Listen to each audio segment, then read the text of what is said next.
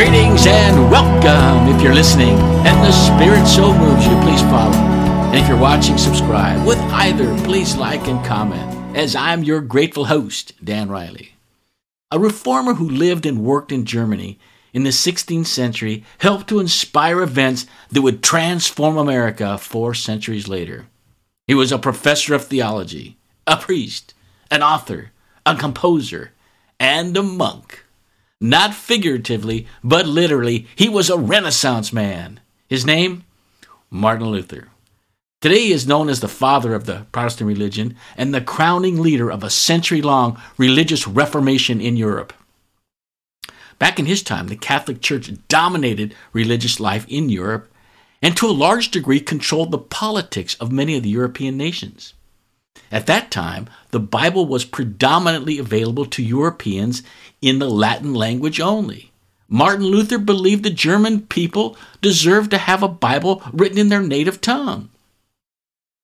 So, eschewing the Catholic version, he translated the Bible into German, which had a profound and positive impact on German religious life and culture.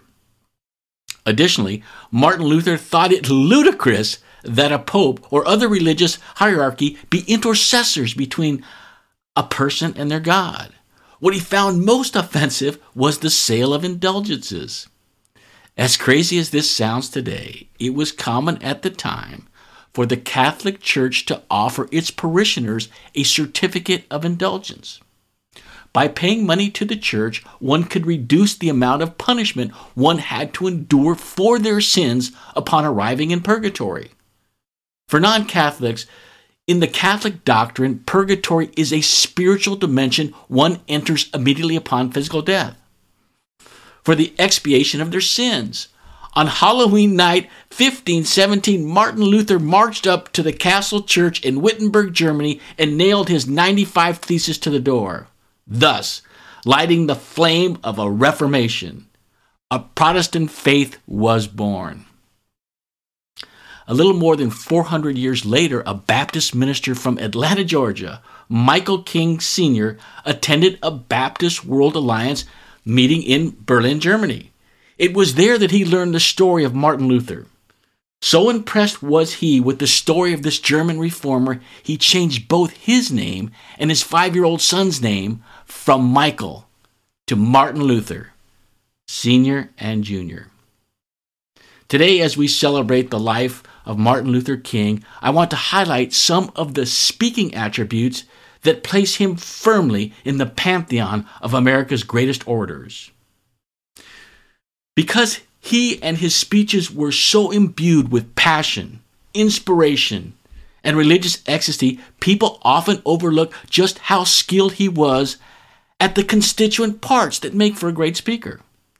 I'll play a few clips of King's most popular speeches and point out some of those overlooked specifics. In this first clip, King again demonstrates the power of repetition as a rhetorical device. With the video version of the podcast, you'll see how he wields a staccato gesture like that of an orchestra conductor to seemingly brand the audience with the words, "Glory, hallelujah." Notice how extended his arm is. There's no abbreviated gestures with Dr. King. Let's take a look. I know you're asking today, how long will it take? Somebody's asking, how long will prejudice blind the visions of men? I come to say to you this afternoon, however difficult the moment, yes, sir, however frustrating the hour, it will not be long, because truth crushed earth will rise again. Yes, sir. How long? Not long. Yes, sir. Because no lie can live forever. Yes, sir. How long? Not long. How long? Because you shall reap what you sow. Yes, sir. How long? Not long. How long? Truth forever on the scaffold, wrong forever on the throne. Yes, yet that scaffold sways the future. Yes. Behind the dim unknown standeth God within the shadow, keeping watch above his own. How long? Not long. Because the arc of the moral universe is long, but it bends toward justice. Yes, how long? Not long. Because mine eyes have seen the glory of the coming of the Lord.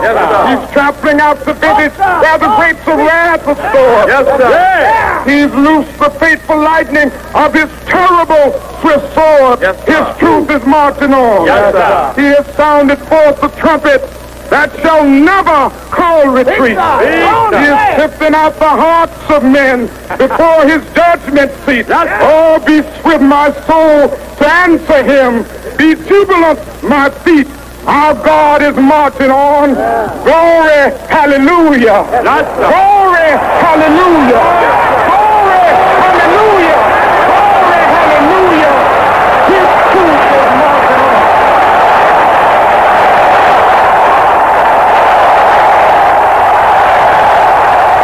One should take notice just how clean a speaker King was. You heard virtually no speech defluencies. Ums, ahs, like, you know, I mean, right. And his use of the all-important pause was masterful. Martin Luther King is the only American other than George Washington to have his birthday celebrated as a national holiday. Additionally, he was the first African American to be named Time Man of the Year. And since his death, there have been over 1,000 cities which have named their most prominent streets after him. This second clip is part of his most famous speech, commonly referred to as the I Had a Dream speech. Here, he demonstrates how metaphors can make for soaring rhetoric. Of course, he uses his signature rhetorical device, repetition, several times. Let freedom ring. I have a dream. Free at last. Additionally, a great example of extemporaneous speaking will be on display. Let's look at King in his I Had a Dream speech. I have the pleasure to present to you Dr. Martin Luther King, Jr.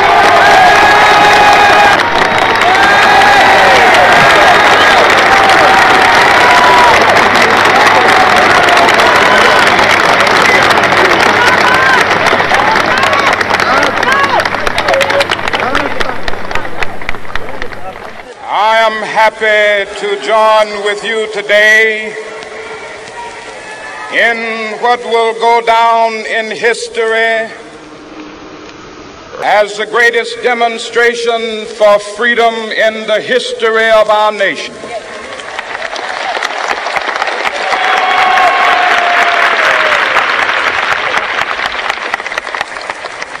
Five score years ago, a great American in whose symbolic shadow we stand today signed the Emancipation Proclamation. This momentous decree came as a great beacon light of hope to millions of Negro slaves who had been seared in the flames of withering injustice. It came as a joyous daybreak to end the long night of their captivity. But 100 years later,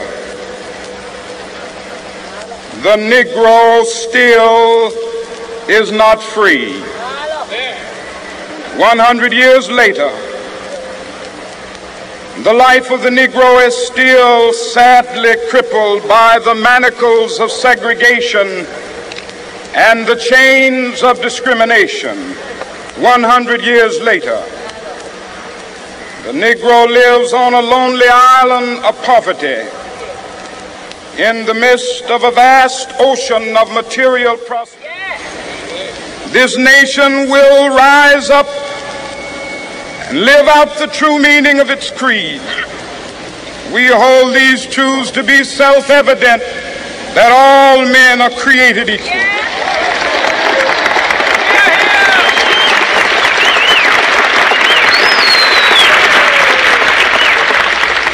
I have a dream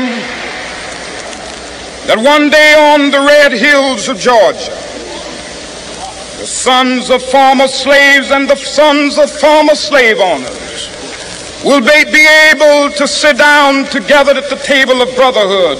I have a dream that one day Even the state of Mississippi, a state sweltering with the heat of injustice, sweltering with the heat of oppression, will be transformed into an oasis of freedom and justice. I have a dream that my 4 little children will one day live in a nation where they will not be judged by the color of their skin, but by the content of their character. I have a dream today.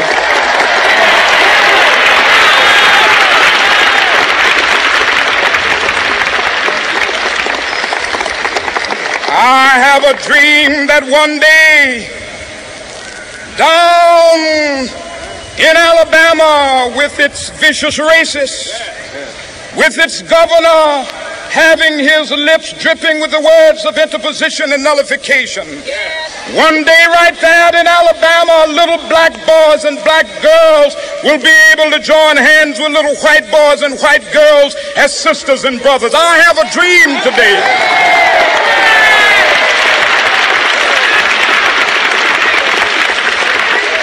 I have a dream that one day every valley shall be exalted, and every hill and mountain shall be made low. The rough places will be made plain, and the crooked places will be made straight. And the glory of the Lord shall be revealed, and all flesh shall see it together. This is our hope. This is a faith that I go back to the South with. With this faith, we will be able to hew out of the mountain of despair a stone of hope. With this faith, we will be able to transform the jangling discords of our nation into a beautiful symphony of brotherhood.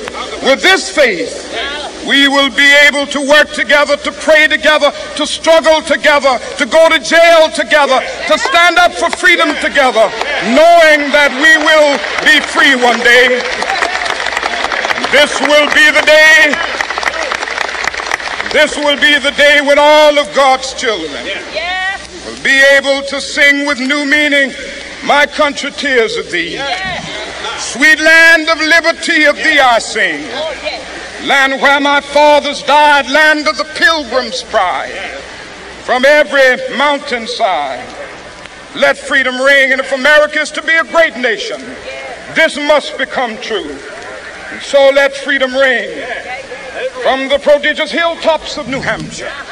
Let freedom ring from the mighty mountains of New York.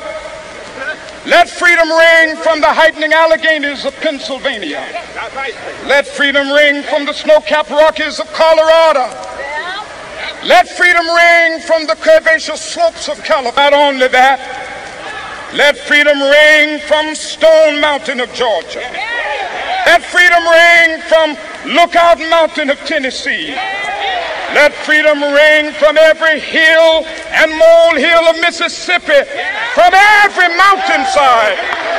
Let freedom ring, and when this happens, when we allow freedom ring, when we let it ring from every village and every hamlet, from every state and every city, we will be able to speed up that day when all of God's children, black men and white men, Jews and Gentiles, Protestants and Catholics, will be able to join hands and sing in the words of the old Negro spiritual. Free at last, free at last.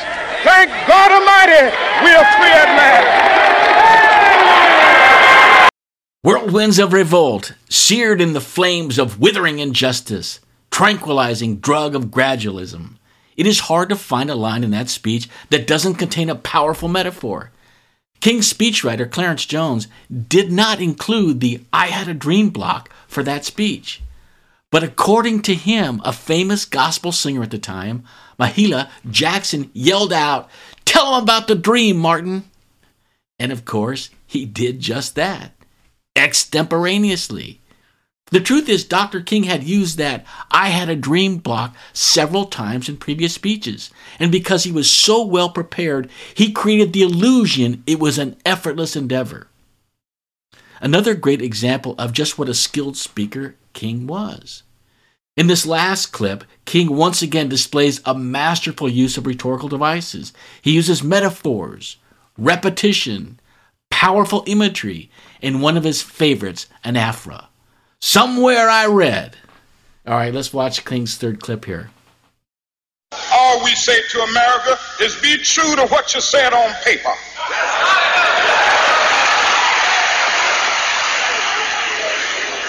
If I lived in China or even Russia or any totalitarian country, maybe I could understand some of these illegal injunctions.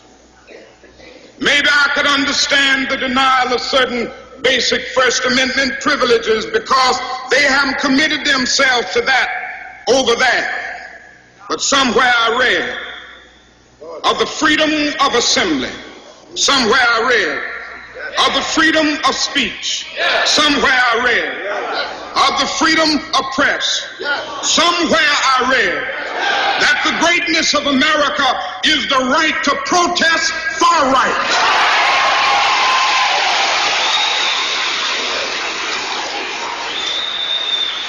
And so just as I say we aren't going to let any dogs or water hoses turn us around, we aren't going to let any injunction turn us around.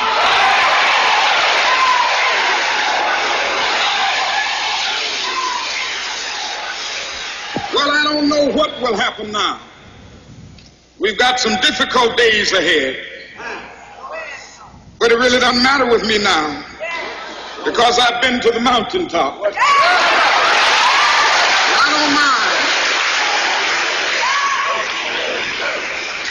Like anybody, I would like to live a long life. Longevity has its place. But I'm not concerned about that now. I just want to do God's will. And He's allowed me to go up to the mountain. And I've looked over and I've seen the promised land. I may not get there with you, but I want you to know tonight that we as a people will get to the promised land.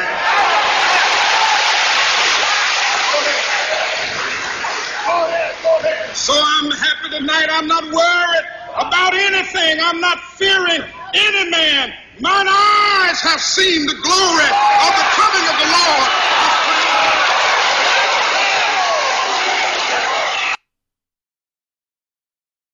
Among all the things King did so well is vocal variety.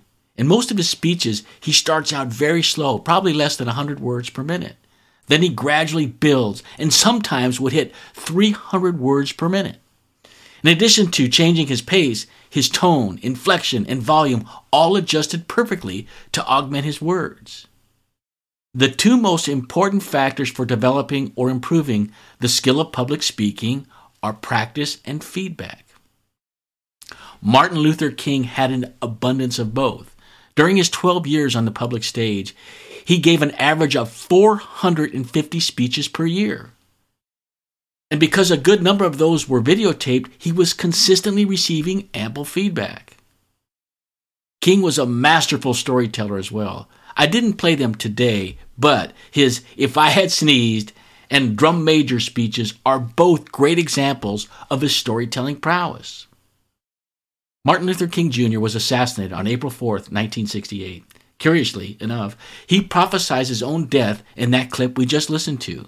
He told the crowd of sanitation workers, "I've been to the mountaintop. God has allowed me to see the promised land. I might not get there with you, but we as a people will get to the promised land." Martin Luther King is a required study for any aspiring orator. He may well be the gold standard.